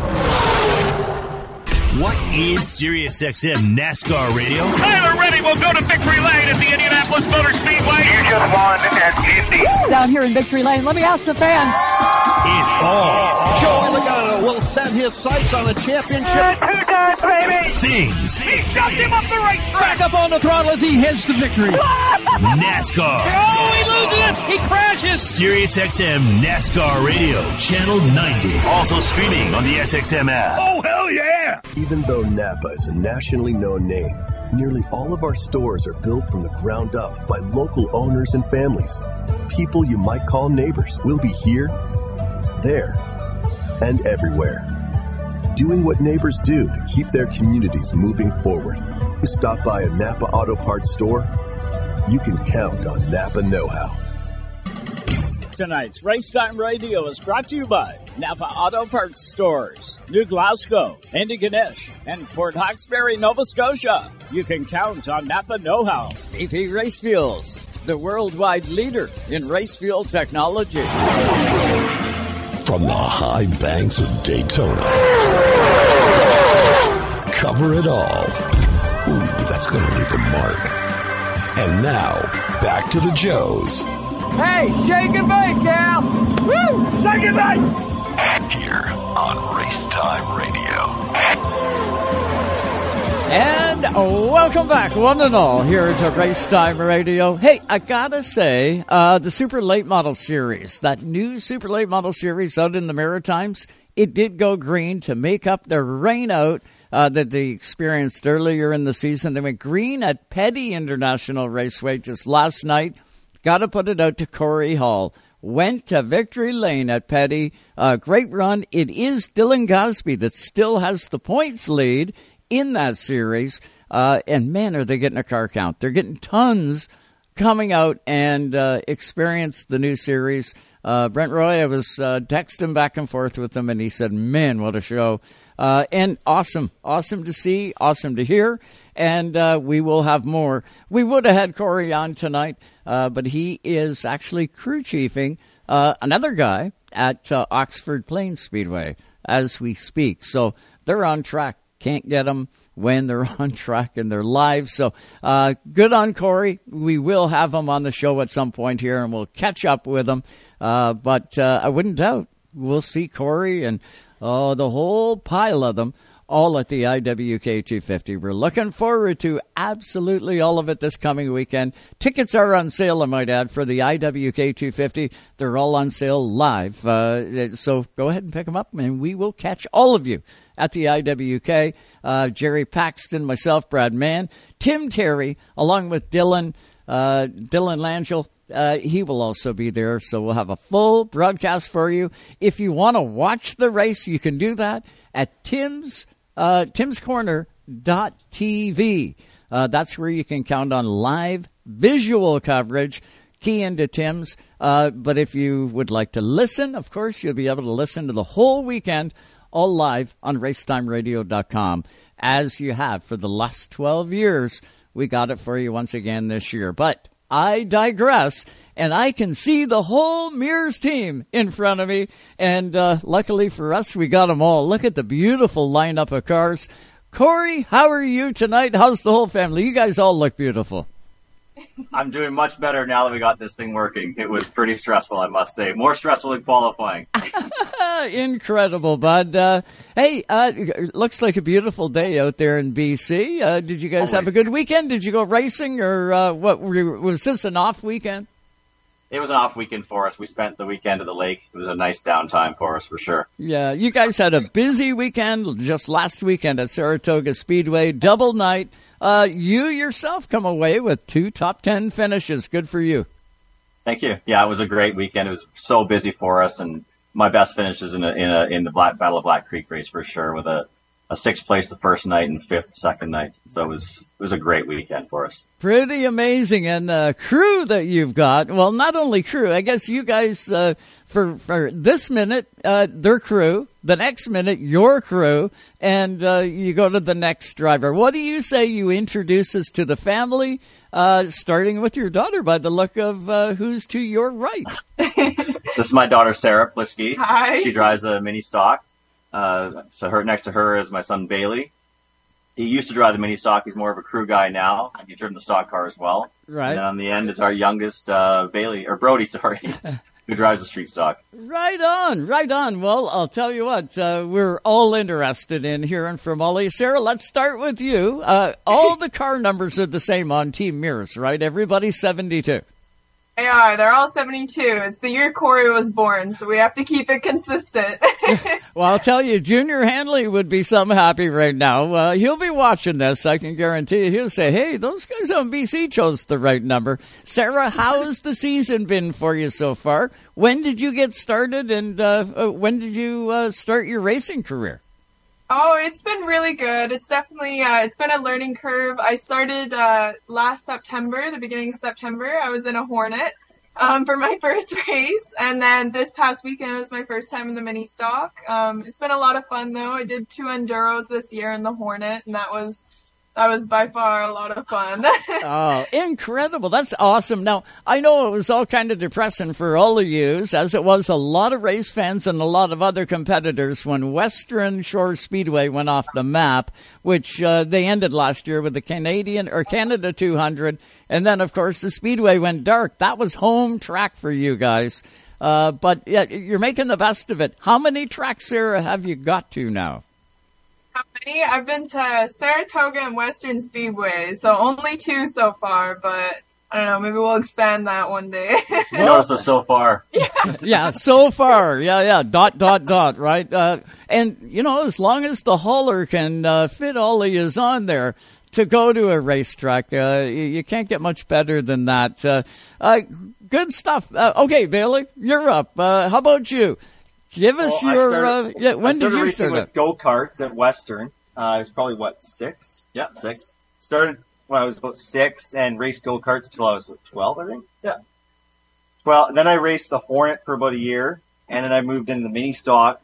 Drove the mini stock for a while, and then we got the stock car 3 years ago, 2022. Was it? Okay, not that long ago then. I raced a stock car for a bit, and I wanted to go back to the mini stock, so I went back to the mini stock for the last year at Western Speedway, and that was the last time I raced. I've never raced at Saratoga before, just Western, so hopefully sometime. But this year I was just too busy with school and stuff, so I decided to be a crew guy, and I like doing that too. Oh, yeah. Well, hey, you got to have good crew. I'll tell you, if you don't have good crew, it's kind of hard to get a victory, even if you're a star driver. It all comes back to the setup. It's true. Yeah. You know what? When it comes time for crew, and when it comes time for being a crew member, I've had people ask me before, well, why don't you drive? Why do you choose to be on so many crews, and why do you choose to do? You get the same feeling if your driver wins and you're a crew person. Whether you're a tire person, whether you're a crew chief, whether you're a spotter, whatever you might be on the crew, you get the same feeling that guy does winning. And I know I've driven and won races before, and I've been a spotter and won races before. You get the same feeling that driver gets when you win, right? When you're a part of that team. And what a better guy to ask, when you got 3 of your family members around you that are drivers, you get that same feeling when they win, don't you? Yeah, I would say it is just as exciting. It's totally. It's when the good moments hit, it's just as good, and when the bad moments hit, it's just as bad, right? It's you're all part of a team, and I must say, and I've made it very clear to Cory. I haven't made it clear to you 3 kids yet, but the CRX is the coolest car that you guys have. And I bet I've shown that I remember picture. you saying that last time. I bet I've shown that picture to 50 people. Yeah. That look at this car. This is the perfect. I would love to see, a field of 24 of those on the racetrack. They're just so cool. You guys have done such a good job. Obviously, everything looks great. Your late model is beautiful as well, and same with the Super Stock. But if I have to award a best appearing or coolest appearing, definitely 100% the CRX. Ah, there you go. That's kind of cool. That'd be Sarah's car, right? Yeah. And I totally agree with the crew comment because, I build and work on all these cars, and I get as much or more satisfaction seeing these kids be successful in the cars as me behind the wheel of the car, easily. Well, when Brody nails the setup or Bailey nails the setup and things go really good, it's a real family team win, and that's kind of cool. Brody, how about you, man? You're just getting your start now, are you?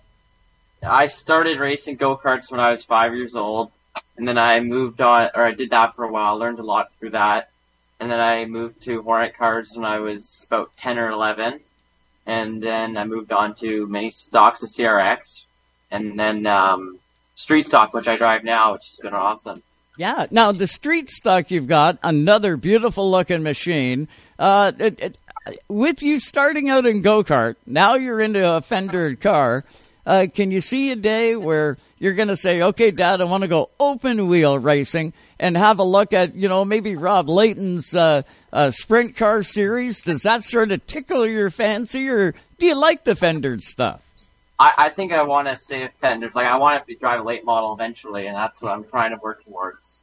No, that's good. That's good. Set the goals and go after it, and you got to do it. You got to start, and you got to, polish that craft in stuff with fenders. It's funny, right, Corey? You've experienced it. There's guys that are, bound and destined to go open wheel racing, and they really don't, they don't get fender cars. And then there's the opposite side of the spectrum where I don't want an open wheel car. I like having fenders. For sure. Yeah. And a lot of guys comment on the late models, and there's all kinds of nicknames for them, but I think in the end, everyone wants to drive a late model. It's true. Yeah. I want to touch on something you said there about Rob Layton and give a shout out to my cousin Mike Meeres, who won the sprint car race last night at Saratoga in Rob Layton's car. Oh, good, good. Keeping it in the family. Did it have a blue 72 on it too?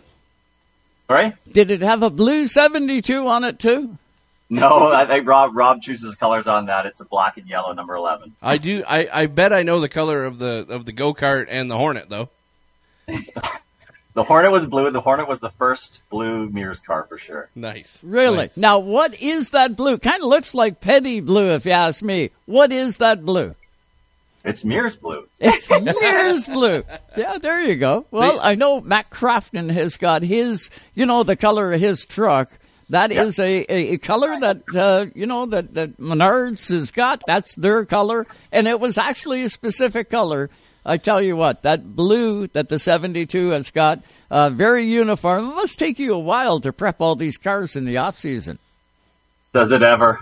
Does it ever? I mean, I have to mention my wife, Natalie. She is so patient, and she's our logistics for our team. She's not on here today, but she's a huge part of this team and very understanding of all of us and the time it takes to do this as a family.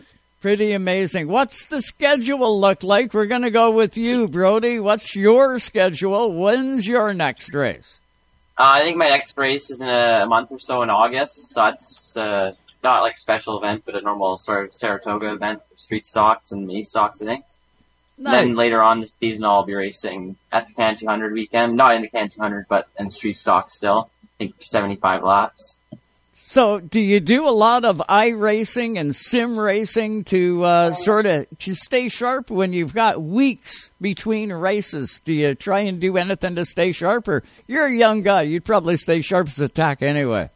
Yeah, I do lots of iRacing. I think it's a great way to keep in shape, like for driving skills and to learn new stuff. I just think it's great. Yeah, awesome stuff. Bailey, how about you? What's going next? When is your next race? Oh, well, whenever I get back in a car, I guess. But I'll be at all the races to support them. So, yeah, whenever any of them is racing next, that's when I'll be there. CRX Sarah, how about you, baby?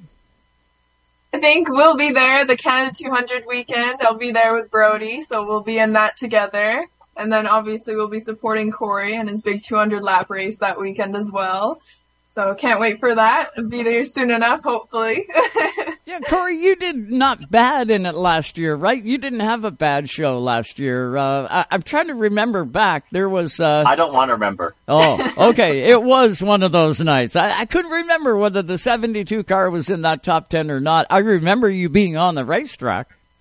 Yeah, I did finish the race, but I think it was around lap 55 or 58. I had a pretty bad wreck, and... as you know, people just come from everywhere and help you, and they got the car back together, and I got back out there and I finished the race. I think I was 13th or something. Mm-hmm. But, I've had better finishes. That's not bad. There was like 36 cars that took the green flag. And I'll tell you what, that was probably one of the only races that I can remember in mind where guys didn't give up. They really wanted to get every single lap they could because it was the last race ever at that Speedway. Nobody was giving up that night.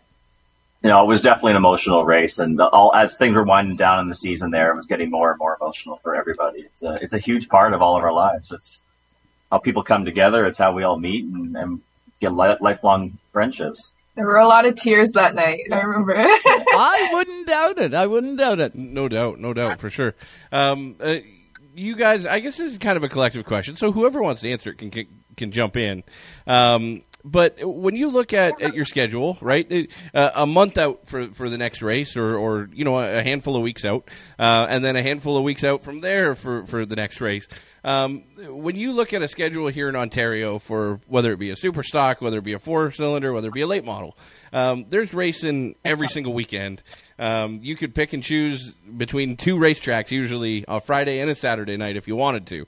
Now, not to say that anybody does that, but you know, a regular season here in Ontario is typically between 12 and 18 races per se, right? Whether you're going to do a tour, whether you're going to do home track or a mix thereof. So 18 would kind of be the high water mark. I know some guys are going to do 20, 22 races by the end of the year. But what does your overall schedule look like? And with the smaller amount of races, does it keep you guys hungrier longer because you got that waiting period between the races? And is that part of the health of the Western Series, having less races but a little bit more distance between? Does it keep that hunger alive and you know, really fuel that car count?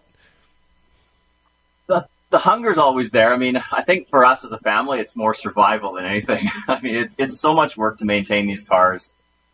You know, what you're looking at it, plus, you know, the Carlson brothers help us out and stuff, but it's a lot of work. So the few races we do have, it's more manageable. But when the boys were just running the CRX and that was our only car, we'd run 11, 12 races in a season, and that was easy to do. But fielding this many cars, it's a lot. So absolutely. I'm thankful there's a few races now. And where is home? Where is home? Are you guys on Victoria Island? Is that home?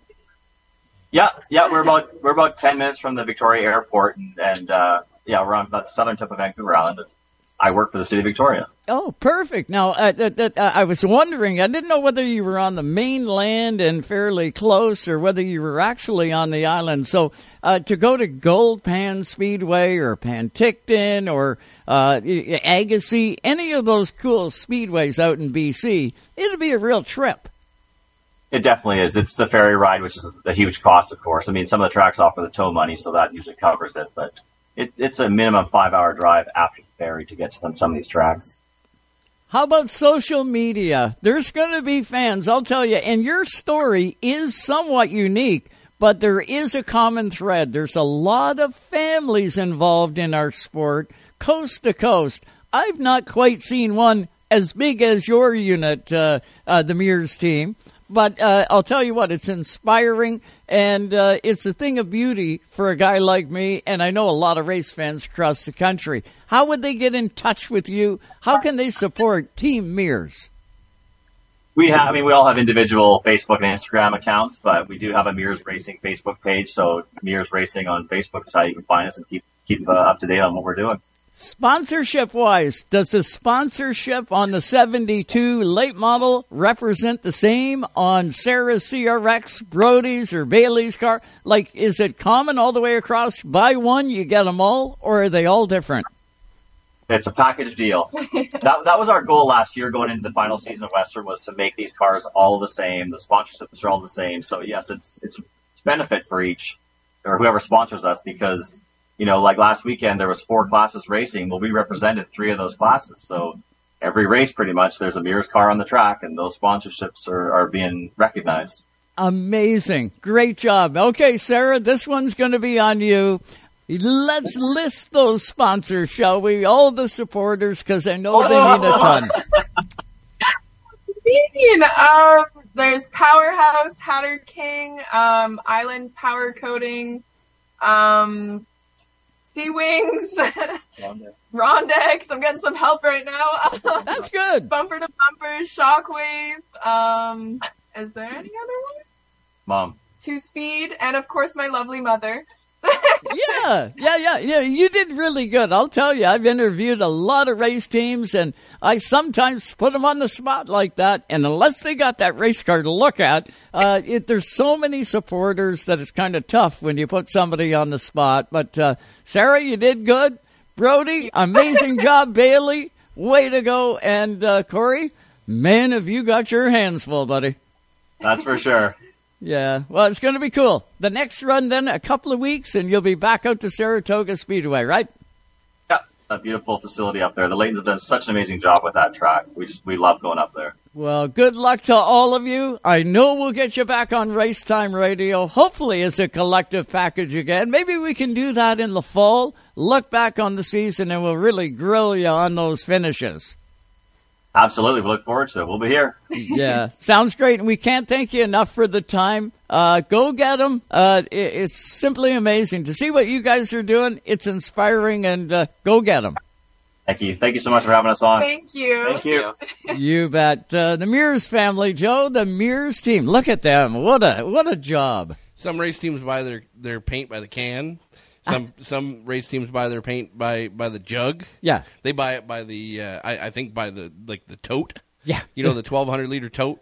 And wax by the look of Absolutely. it. Look at these cars. They are showroom condition. Yeah, they definitely represent very well. And man, it's one of those race teams, you know, you look at family race teams here in Ontario, there's a handful of them, right? And you look out on the East Coast, there's a handful of them. It's so cool when a family comes together like that. It's a true family activity. You know, you can tell they all love it. Yeah. And they're having a gas with it. And you know, I've got to talk to Cory quite a bit over the last little while, and just a great cat and a great group of kids there as well. And I really want to see them. I really want to see them race out there on the West Coast. Yeah, they're doing it right. Awesome to see. Well, that's going to do it for us tonight on Race Time Radio. Got to thank you all for tuning in coast to coast. Check these guys out. Check them all out. Contact each one of your teams. You got one that you're rooting for, get on them. And make sure you get out to your local short track and support it. Now is the time. 'Tis the season, we'll say. We got to thank Sue right here in the Race Time Radio studio. We got to thank Scott and Tim and everybody back in Toronto. Steele back in the U.S. All of you. Got to thank you all for tuning in. We will catch you on Friday, Saturday, all live at Riverside International Speedway. The famed IWK 250 will all be live on Race Time Radio. You gotta be there. If you can't, tune into Race Time. You won't miss a lap. Have a good one, everybody. Be safe, and we'll catch you next time on Race Time Radio.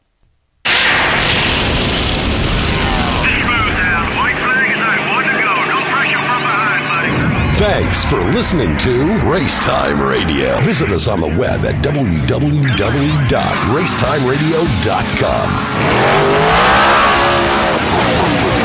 We hope you'll join us again next time for more Race Time Radio. Come on now, dig. Exclusively on your home for the hardcore race fan. Excellent, buddy, excellent.